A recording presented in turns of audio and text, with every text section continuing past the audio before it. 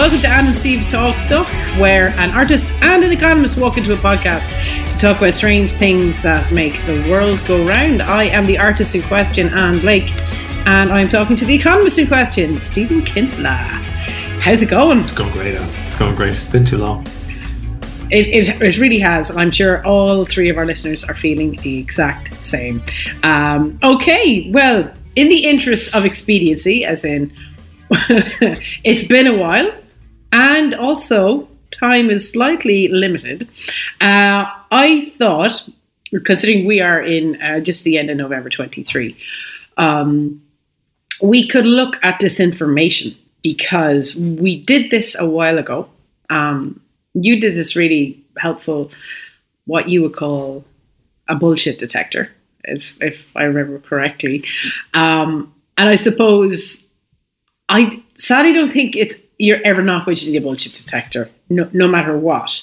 And at the time of recording, there was basically a big riot in Dublin last week for a number of reasons, but a big part of it was a group getting whipped up into a mob, I suppose, by WhatsApps and messages and articles. And yeah, so it wasn't fun at all. I think one of the things that happened on Thursday. So I presume everybody, all three people listening to this, will know what we're talking about. But essentially, for those of you listening in the 22nd century, there has, when I'm sure you're downloading this through your teeth or something in a special in the cocoon in which you're born or something, on a spaceship. But this is the end of 2023. Ireland has finished with a delusion that we were somehow different to the rest of Northern Europe, in that the far right or the extreme left would burgeon here, because we always said, no, it won't happen to us. Our politics are naturally deeply centrist. Our approach to immigration is enlightened, given our history. We're rich anyway, so we can afford to bring on board as many migrants as is required.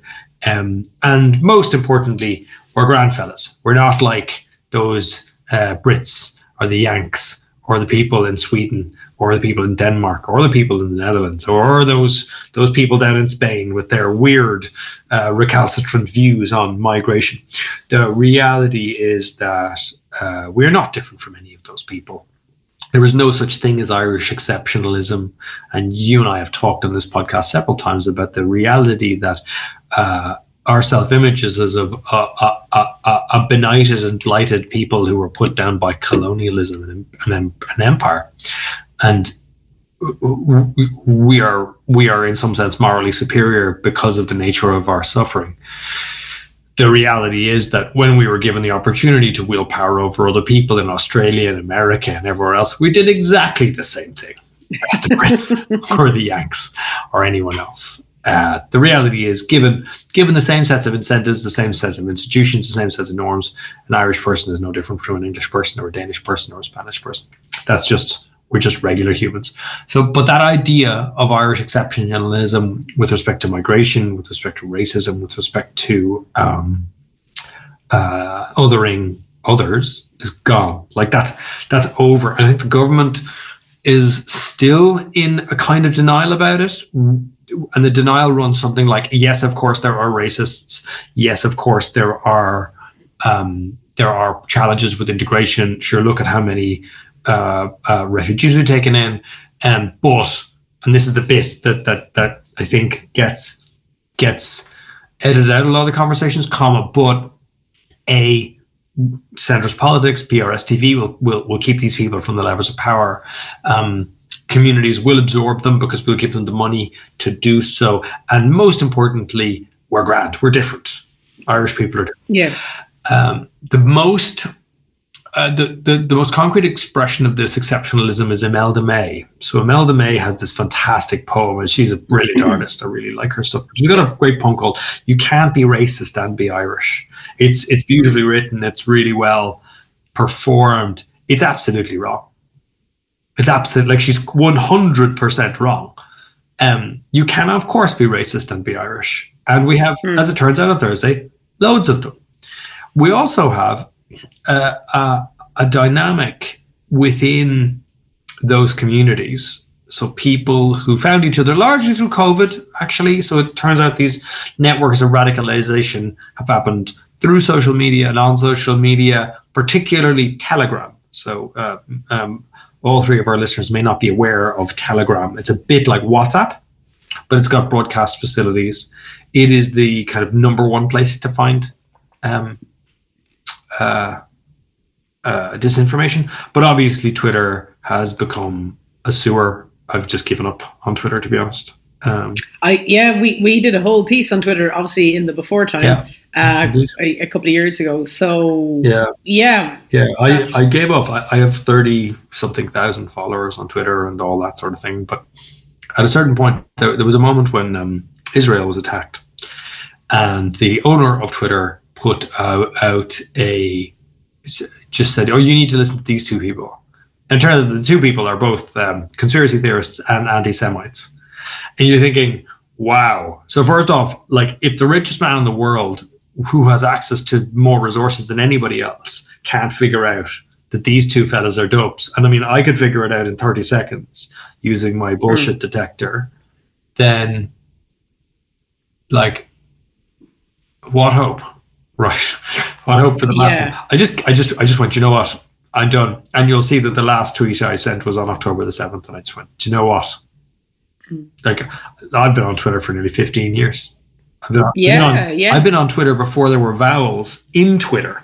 That's how long I've been on Twitter since there were text messages. Since it was so I'm an OG, but you just can't, like. So which is such a shame, because you also, as a journalist, amongst your many talents, it was such a spot for kind of where a journalist could 100%. Share information, find information, and now you just can't. No, you can't trust anything. And just in the interest of being a different perspective for a moment, and I do completely agree with you about we have a concept of ourselves. And I think in defense, not in defense, but in the Imelda May framing, I suppose what I see her poem, excuse me, as an artist, it's kind of it's more like if you claim to hold these values of our, of a country that has, you can't, like, I think it's the line, you can't put your knee on the neck of someone and call yourself Irish. Yes. And I think it's not a nationality thing, it's an identity thing. If you are holding the values that we hold true, which are, we were oppressed, we lift each other up, we rise up, and we rise up through poetry and art.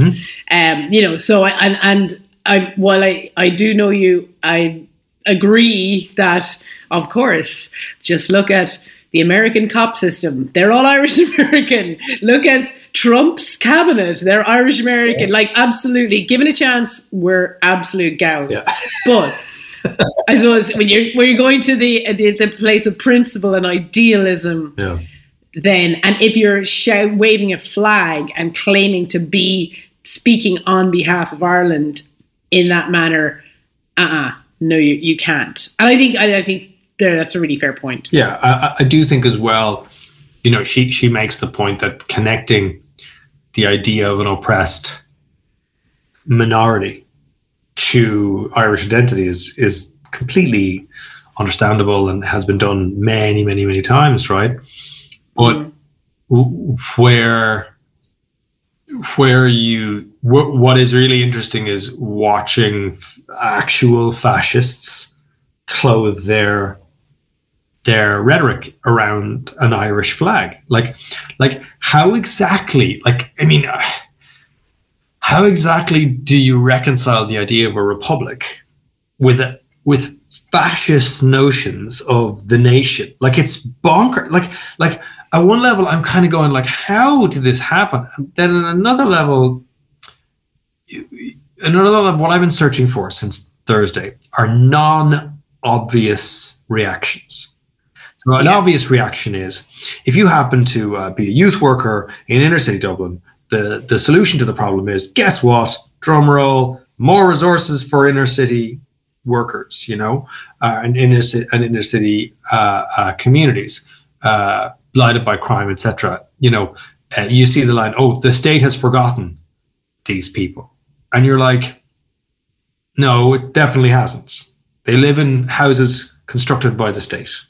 They go to hospitals constructed by the state. They go to schools constructed by the state. What they don't have, so the state has not forgotten them. The state encircles their entire lives, sometimes multi-generationally. What the state has done has deprived them of the expectation of a better life. That's which is a very different thing, right? But so you get sort of the oh, look, it's not their fault. They're just poor fellas living in a particular way. That version, it's boring, it's predictable. The other side is, oh, these. It's really interesting. Have you noticed the emergence of the word scrote? You see it a lot. These scrotes. Okay. It's something. It's not a phrase I really come across very much. And I was like, huh. And it's obviously keyed to some word. I don't think it's something as pejorative or as maybe as loaded as like knacker or something like that. It's not that, right? It's not like, which is actually a term of hate speech now. It is, likely so. And no, it's something else. It's something. It's further along the line. Like it's still a pejorative term. Is it a physiological reference? I don't know. I'm not sure. But it's just I just noted it. But anyway, on the right wing, predictable calls for more cops, more law and order. Crack down on these criminals. This kind of crack. And you're like, okay, so where are the non-obvious takes, right? Like yes. If I know your name and I know exactly what you're going to say, why do I need to spend 20 minutes of my life reading your stuff? I know what you're going to say. I really like Una Manali. I think she's a great writer, but I know precisely what she's going to say. I don't need to read her actually. I know what Brian O'Brien's going to say. I know what Fraser O'Toole is going to say. Like I know what these people will say. I've read them so much. Like I can spit out a tape. You're a chat GPT waiting to happen. GPT. Write an article in the voice of Fintan O'Toole in reaction to Thursday's Rights. Yes. Anyway, sorry. Yeah. But the thing that is interesting, the non-obvious takes that I've come across so far are, one, you have no idea how sophisticated these people are. You are making a huge mistake if you think that this is 100 fascists and 1,000 scrotes, right? That's the problem. Like if you think that's if your diagnosis of the problem is there's a hardcore far right activists who organized, and then you just had a bunch of lads coming in to loot and wreck the place for a bit of crack. That's the diagnosis that you'll see most often parroted in the media. And now we should also say, like, we're recording this on a Tuesday. On Tuesday the 28th, right? So it's not that long since these have happened. So maybe you in the 22nd century, you may know this, but it'd be a chapter in your history book. Yeah, books. Yeah, you may have to download something with your brain to remind you what a book was. But even in the 21st century, we don't really use those anymore. But the really interesting take so far has been, to me anyway, how far-right networks have emerged and how they have used disinformation. And what is really interesting is, it's come back, I think we must have done at least 2 or 3 podcasts about this, is the nature of disinformation is changing. In that the person who attacked those children and those carers, their nationality was their alleged nationality, I should say, because it hasn't been confirmed yet, and rightly so, was was broadcast very, very, very early on, like an hour or two after the event. And specific right-wing websites started reporting it as fact. It has never been confirmed or denied. Then this then went on Telegram, as I said, and then it went all around. We have to take back our streets, etc. This is not fair, and so forth. So what had happened was a piece of not just misinformation but disinformation had taken place, and then almost immediately another set of facts emerged. For example, the identity and the nationality of the delivery driver. Right. So all of a sudden, information started coming up almost as a counter to the disinformation. And it was very interesting watching it happen because you actually had three people subdued this person. Right. The person who got the most attention was a Brazilian. Right. And I donated to his GoFundMe, and, fair play to the man. He is a hero. But there were two others. Right. And it's interesting to see how their stories have been kind of suppressed, right? They're now numbers 2 and 3, and one of them is fighting for her life. Indeed. What is also very, very interesting is the nature of the reactions to that. So that's been kind of fascinating to see. The other fascinating thing that I've really noted is the government is treating this like all other political problems, right? Which is like, there's a thing, it reacts. We create a committee, we push it over there, blah, blah, blah. There's a playbook to all this.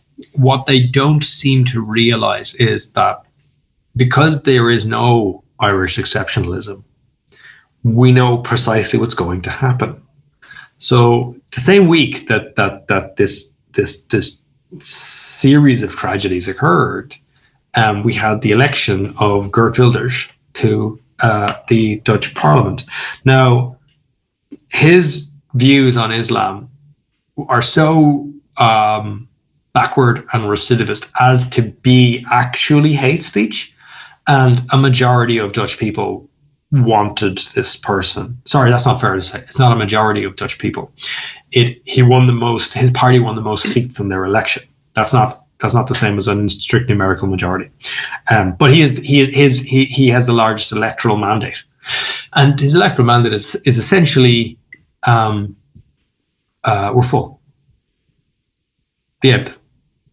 The Netherlands is full now. The Netherlands has double the population of Ireland in the same space as Munster. So if the Netherlands is full, Ireland is definitely not full. Yeah. What is absolutely true is it took him 30 years of consistent messaging to get there, but he got there, right? That tells me that we are going to have a moment in the next maybe 10 years where it mightn't. There's actually lots of signs that at the moment anyway that the vote for Sinn Féin is failing. They're for the first time in the last 3 years, their vote share is falling, and there may be lots of reasons for that. But one of the main reasons seems to be that their popularity amongst 18 to 24-year-olds is slipping. The question then becomes where is that support going? And then there are only two answers, right? Either it's to the Social Democrats and the much more friendly and less historically laden Holly Cairns, or they're moving to a far right party, some kind of other jurisdiction. There's absolutely a constituency. So in other words, you can move centre left, kind of, somebody who maybe shares your politics and basically is the Labour Party without the austerity baggage, right? Which is actually that's not a fair thing to say, but it's pretty. It's a reasonable summary. Even if it's not fair, the other side is, where do the anti-system people go? There's a huge amount of political science research now to say that all the anti-system voters who are in every country, 20% of the population votes for nothing. They all think, they're all in Sinn Féin now, right? Or most of them are, or at least were. Where do they go if Sinn Féin win the next general election? As we record this, last night, the leader of Sinn Féin was harassed by far-right protesters as she got into her car. But the first day of the Dáil, her effigy was shown on a gallows by these people, right? Like, it's extraordinary. Like this is the thing. When you start looking at this, and I've looked at this a little bit now, one becomes extremely worried because, first off, they're serious. They're really serious. They're hardcore. They've been weaponized by COVID, by anti-vax protests, and they're growing in number. And you have to remember that a hardcore of people who are told they're wrong all the time, who keep showing up weekend after weekend after weekend, being told you're wrong all the time, they don't get less hardcore. They get more hardcore, right? Yeah. And at a certain point, someone who is not an objectionable individual, who is very telegenic, who's really reasonable from a good background and all that, will show up and become their leader. That person will coalesce a political party around them. And all of a sudden, we will have a Geert Wilders, right? All of a sudden. And it sounds shocking to think about it, right? 2023 in Ireland, we're the country that repealed the eighth. We're the country that we're the first country in the world to do a popular mandate, give a popular mandate to gay marriage, right? How are we the people who are producing these far right actors? And the answer is very simple. This is a reaction to a set of ideas that is becoming more and more and more prevalent in the world, not just in Ireland. And this is a set of right-wing ideas, because we've gone from a very left-wing place, right? We want to increase rights to others. We want to make things better for people. We want to increase the size of the state, help climate change, aging, and so forth. There's a whole bunch of people who are like, well, that means I'm going to be left behind. So no. How about no? How about you get out of my way, you stop these foreigners coming and taking my stuff, and you leave me live my life the way I am. In that exact world, you have a polarized left and right, and you insert into this social media and calculated disinformation. And I'm telling you, there's nothing specifically special about Ireland, right? That would stop or limit the spread of this. And to me, I'm literally a centrist dad. I'm a centrist dad. I'm worried about it. I'll tell you why I'm worried about it. I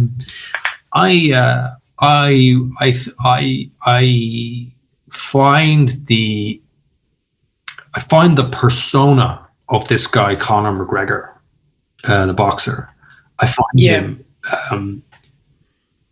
him to be everything objectionable in men and masculinity, and I mean that from the top to the bottom. I think everything about the guy is just dreadful. But I'm in a minority because he has 10 million followers on Twitter, and he has more than 100 million followers across all his social platforms. And young men think he's the bomb. They think he's great, and people like him are saying deeply right-wing things and deeply nationalistic things. Now, I'm thinking, okay, and I'm looking on Twitter at the number of likes this guy gets and who's liking his posts and where are they coming from. And you can do an analysis of this in about 5 seconds. Yeah. So you have again, the playbook is there. right? The playbook is there. In fact, it's a really interesting. I think we talked about the philosopher Harry Frankfurt has a series of really good books, and they're very short. And all three of our listeners should read Frankfurt's books because one of them is about bullshit and how when somebody doesn't care about whether a thing is true or false, the cost to you of refuting what they say is vastly greater than the cost to them of just saying other shite. Yeah. In that world, because the costs are lower and higher on either side, the bullshit will just prevail, right? So you can it's called flooding the zone with shit. That's what it's called. You just get into onto people's social media feeds and just spray whatever you need to spray at them. And what you find is that people disengage. And once people disengage, then everybody, and I mean everybody, is in for a much more polarized world. Yeah. And that's before you put in AI. So one of the things I've done a load of work on is artificial intelligence recently. Okay. I've redone half my teaching to include artificial intelligence. I've started writing something quite long about it. In the interest of time, because I know we don't have a lot of time, I was wondering, could we maybe do a deeper dive on AI together? Definitely. Give it an episode. Yep. Because I know that we don't have a huge amount of time this morning. Yep. But I do think I'd just take a note of that. And just this idea of, truth being secondary, that it's not really about the truth not being the point. Yeah. I think there's a brilliant episode of Parks and Recreation. Did you ever watch that show? No. It's about local government. It's very, very funny. It's an American show. A funny American show about local government. It's brilliant. It's absolutely brilliant. Okay. Amy Poehler and that. But there's a whole bit where they're trying to get something through about improving the water, and there's basically somebody in local government is a dentist and he doesn't want that. He wants the water to keep being crap, and also he's got cronies on his side, and it's how they get the information out there to appeal to the public. And at one point, they're trying to be scientific, and it's just like they lose the crowd. And then the disinformation is just like, hey, woo, water, and look at this shiny thing, and hey, you don't want to mess with your water, And it's just, the whole thing is just the tactics used, where the actual outcome of whatever they're trying to pass is completely immaterial. It's just how they're getting the message across. I highly recommend it, but sorry, the whole point is the tactics on how to convince people, or how to bore people into not caring about something, or just make something really confusing.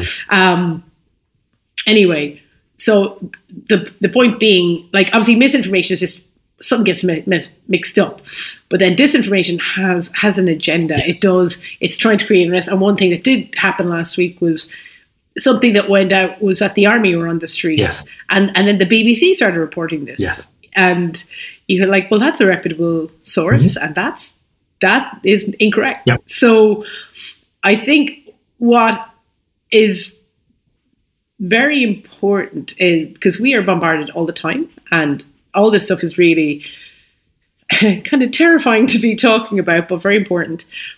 But you have come up with a way of approaching something getting sent to you, or an article you're reading, and how to approach that, and basically detect, is it true or false? Is it true or is it bullshit? So I guess the first thing to do, right, is just pretend it's April Fool's Day. Right, that's the first thing. Just whatever you're reading, particularly if it's of an emotional topic, just like a riot or what's happening in the Middle East, or what's happening in China with there's a lot of evidence that the Chinese government is erasing the presence of Muslims, for example, and so forth. So when you have an emotional story, you're not talking about changes in fiscal policy in the UK. It's not. It's something where you are viscerally attracted or disgusted by something. The first thing to do is imagine that it's April Fool's Day. So April Fool's Day, there's always a joke online. There's a joke thing, the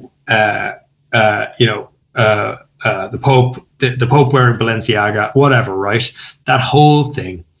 And the thing to do with all of this is just pretend it's April Fool's Day, where you're like, is that real?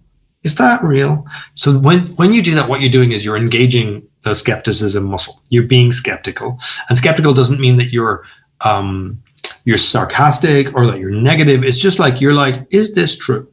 Right? Second thing you do is you look for the source. Not, this is the BBC, it's fine. Like, where did they get their information? That's really important. What you'll find is the BBC story about that was like, they'll say something like, this is a breaking story according to social media. Right? And you're like, oh, okay. So this is like, how well do we know this? Are we sure? And the third thing, and this is all you need to do, just put it aside for a day. Come back to it. These stories are designed to engage your emotions. What I've been doing an exercise with my students recently, and it's about when you're upset, record a video to yourself about what you're upset about, and then email it to yourself, and watch it again when you're less upset. And what you'll find is you almost half the time you can't even recall what this person was upset about, but at the time was the most important thing ever, right? It's one of these things where I'm just using, because it's what I'm trying to get the students to realize is we would like to imagine ourselves as creatures of logic, but actually we swim in lakes of emotion, right? And when you're in a fast-paced, pressurized situation, like, I don't know, a riot or a public policy disaster, like, a bank failing or whatever, emotions are high. You're very stressed. You're very tired. You need to have tools to work on that. But anyway, that's aside. Going back to this. So the first step is April Fools, right? The second thing is the source of your source, right? Where do they get it? The third and most important thing is just put it aside. Just put it aside. The only real actionable news you get is on the weather, right? And then in Ireland, how good is it really? So don't worry about it overly. It can be extremely distressing, particularly if you go on Twitter now. What you see is just horror. Like, it's horror, and it's weaponized horror as well. I don't know, the corners of the internet that I am most worried about are the corners I see the least of. Because, like I said, I'm just a centrist dad. I'm just some guy, I'm not the target demo. In fact, Dan, I'm nobody's target demo, as it turns out. I used to be the target demo. You used to be the center of everything. And now I'm not. Now there is somebody much younger than me who is the target, and all social media wants to sell me is slippers. Well, I know there was one other part of the bullshit detector that I remember from before as well, which is this appealing to an emotion? Yes. Yeah, as I said, actionable news is you need to do something right now, like, I don't know, the weather. Yeah. But is this something, I suppose, salacious or not even salacious? Sorry, something that's trying to whip you into an emotion, and just to check that. And then the last thing as well was what you said: put it aside for a day. Yeah. So not to send it on, and then the person who sent it to you, be kind. Yeah. Be kind to that person. Though that's so important. Yeah. So I would have gotten loads of texts along the lines of a friend spoke to someone in the matter where this person is being held, the attacker. And has confirmed that he's insert nationality here, right? That sounds like it's true until you query it for a second as is there any specificity here? No. It's a forward. It's been forwarded many times. Okay, right. Very likely to be nonsense. So you just let it go, let it die. Don't be part of the problem. Don't forward it on, and don't go back to your friend going, "This is nonsense," right? Because it's too late. They've sent it off. As it happened, I literally did have a friend in the matter. No way. A very, very good friend who have several friends, but one in particular who was working that night. So I know I was able to tell very quickly if that was nonsense.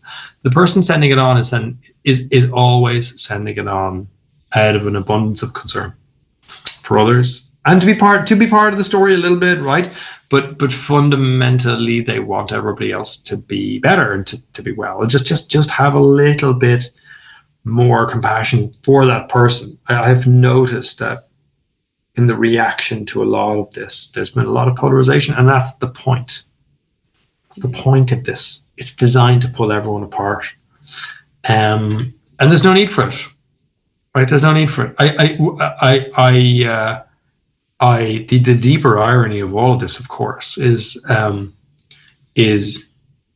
regardless of what your take is, you have to recognize that inner city communities need a lot of help. Having wrecked the very place that they live, right? They then needed more help. But most importantly, groups like the Muslim Sisters of Era, who run soup kitchens and feed thousands every day, weren't able to open. So, because they weren't safe. So like people, so the irony, and if there is any irony about any of this, is that the goal here is explicitly to drive polarization. It's not about helping communities. It's not about doing any of that stuff. It's about increasing fear, increasing anxiety, increasing the spread of this disinformation, so that 1 or 2 out of 10,000 go, "Oh, that's a good idea. Yeah, I agree," because of something. Yeah. And they can then find those people. And like spam email, you just need to spread the net as wide as you can, and statistics will do the rest for you. When you're in that situation, you realize that we are at the start of a problem that is going to compound unless a few very, very, very specific targeted interventions are made. The first and most important thing is you stop the spread of the far right very easily by simply disrupting the disinformation channels. The second thing you do is just make things a bit better for the people in those communities. That's quite simple, actually. But the third thing you do, and I think this is very important, is you ensure that there are severe consequences for what we saw on Thursday. On Friday morning, there were 34 people put to the judge, and only 2 of them were actually sent down to do any jail time. That is an extraordinary thing, in my view. The cops are promising lots and lots of consequences. We'll see, but fundamentally, you have to lift up communities in which this is more likely to happen, and then you have to make sure that anyone. So you reduce the probability that somebody's going to be radicalized in the first place, but then you make sure that if anybody is thinking about having a bit of a riot, that the sword gets swung so quickly as to limit the spread. And I think that is important. We have certainly seen a situation where if bad behavior is not policed correctly, and I'm not saying community should be policed, that's not my point at all. In fact, there's a brilliant research program here on community policing. So I've learned a lot about it just from going to their seminars. Community policing is really important, but so are actual consequences. Yeah. And we shouldn't be blind to the fact that all of this is as a direct result of manipulation. So the riot is a result of the direct manipulation of social media by these far right actors. That is what has happened. Then any other narrative is, as far as I can see, incorrect. Yeah, it's radicalization. It happens in all shapes and forms, and it happens a lot easier now. Like, I know when 9/11 happened, the big question was, how did this happen? Where you're saying, no, you need to ask why it happened. Do you know? 100%. And it was very easy to radicalize young men who were watching their villages be bombed, blah, blah. And the problem is now you've got people feeling a little hard done by, and you've social media, which is just like gasoline and a flame to intensify these things. But I on that really chirpy note, we might wrap things up. But I think we'll probably be coming back to this again. But I like just remember the bullshit detector, because it just helps to sieve through all the gunk that's coming at us, just to try and find, take time, take a breath, and it is scary, but remember taking note of where that emotion is coming from and what is it grounded in. Well, Stephen, delightful to catch up with you. And sure, look, next time sounds like we're going to be talking about AI, so look forward to that. Brilliant. Thank you. You have been listening to Anne and Steve Talk Stuff, a Limerick Post podcast produced by Eric Fitzgerald. Theme tune is performed and composed by David Blake. Please rate, review and subscribe to the podcast and tell your friends. You can now follow the show on Twitter at AnneSteveTalk. Get Stephen at Stephen Kinsella. He's a Stephen with a PH. Anne at AnneBlake78. That's an Anne without an E. And the Limerick Post at Limerick Post.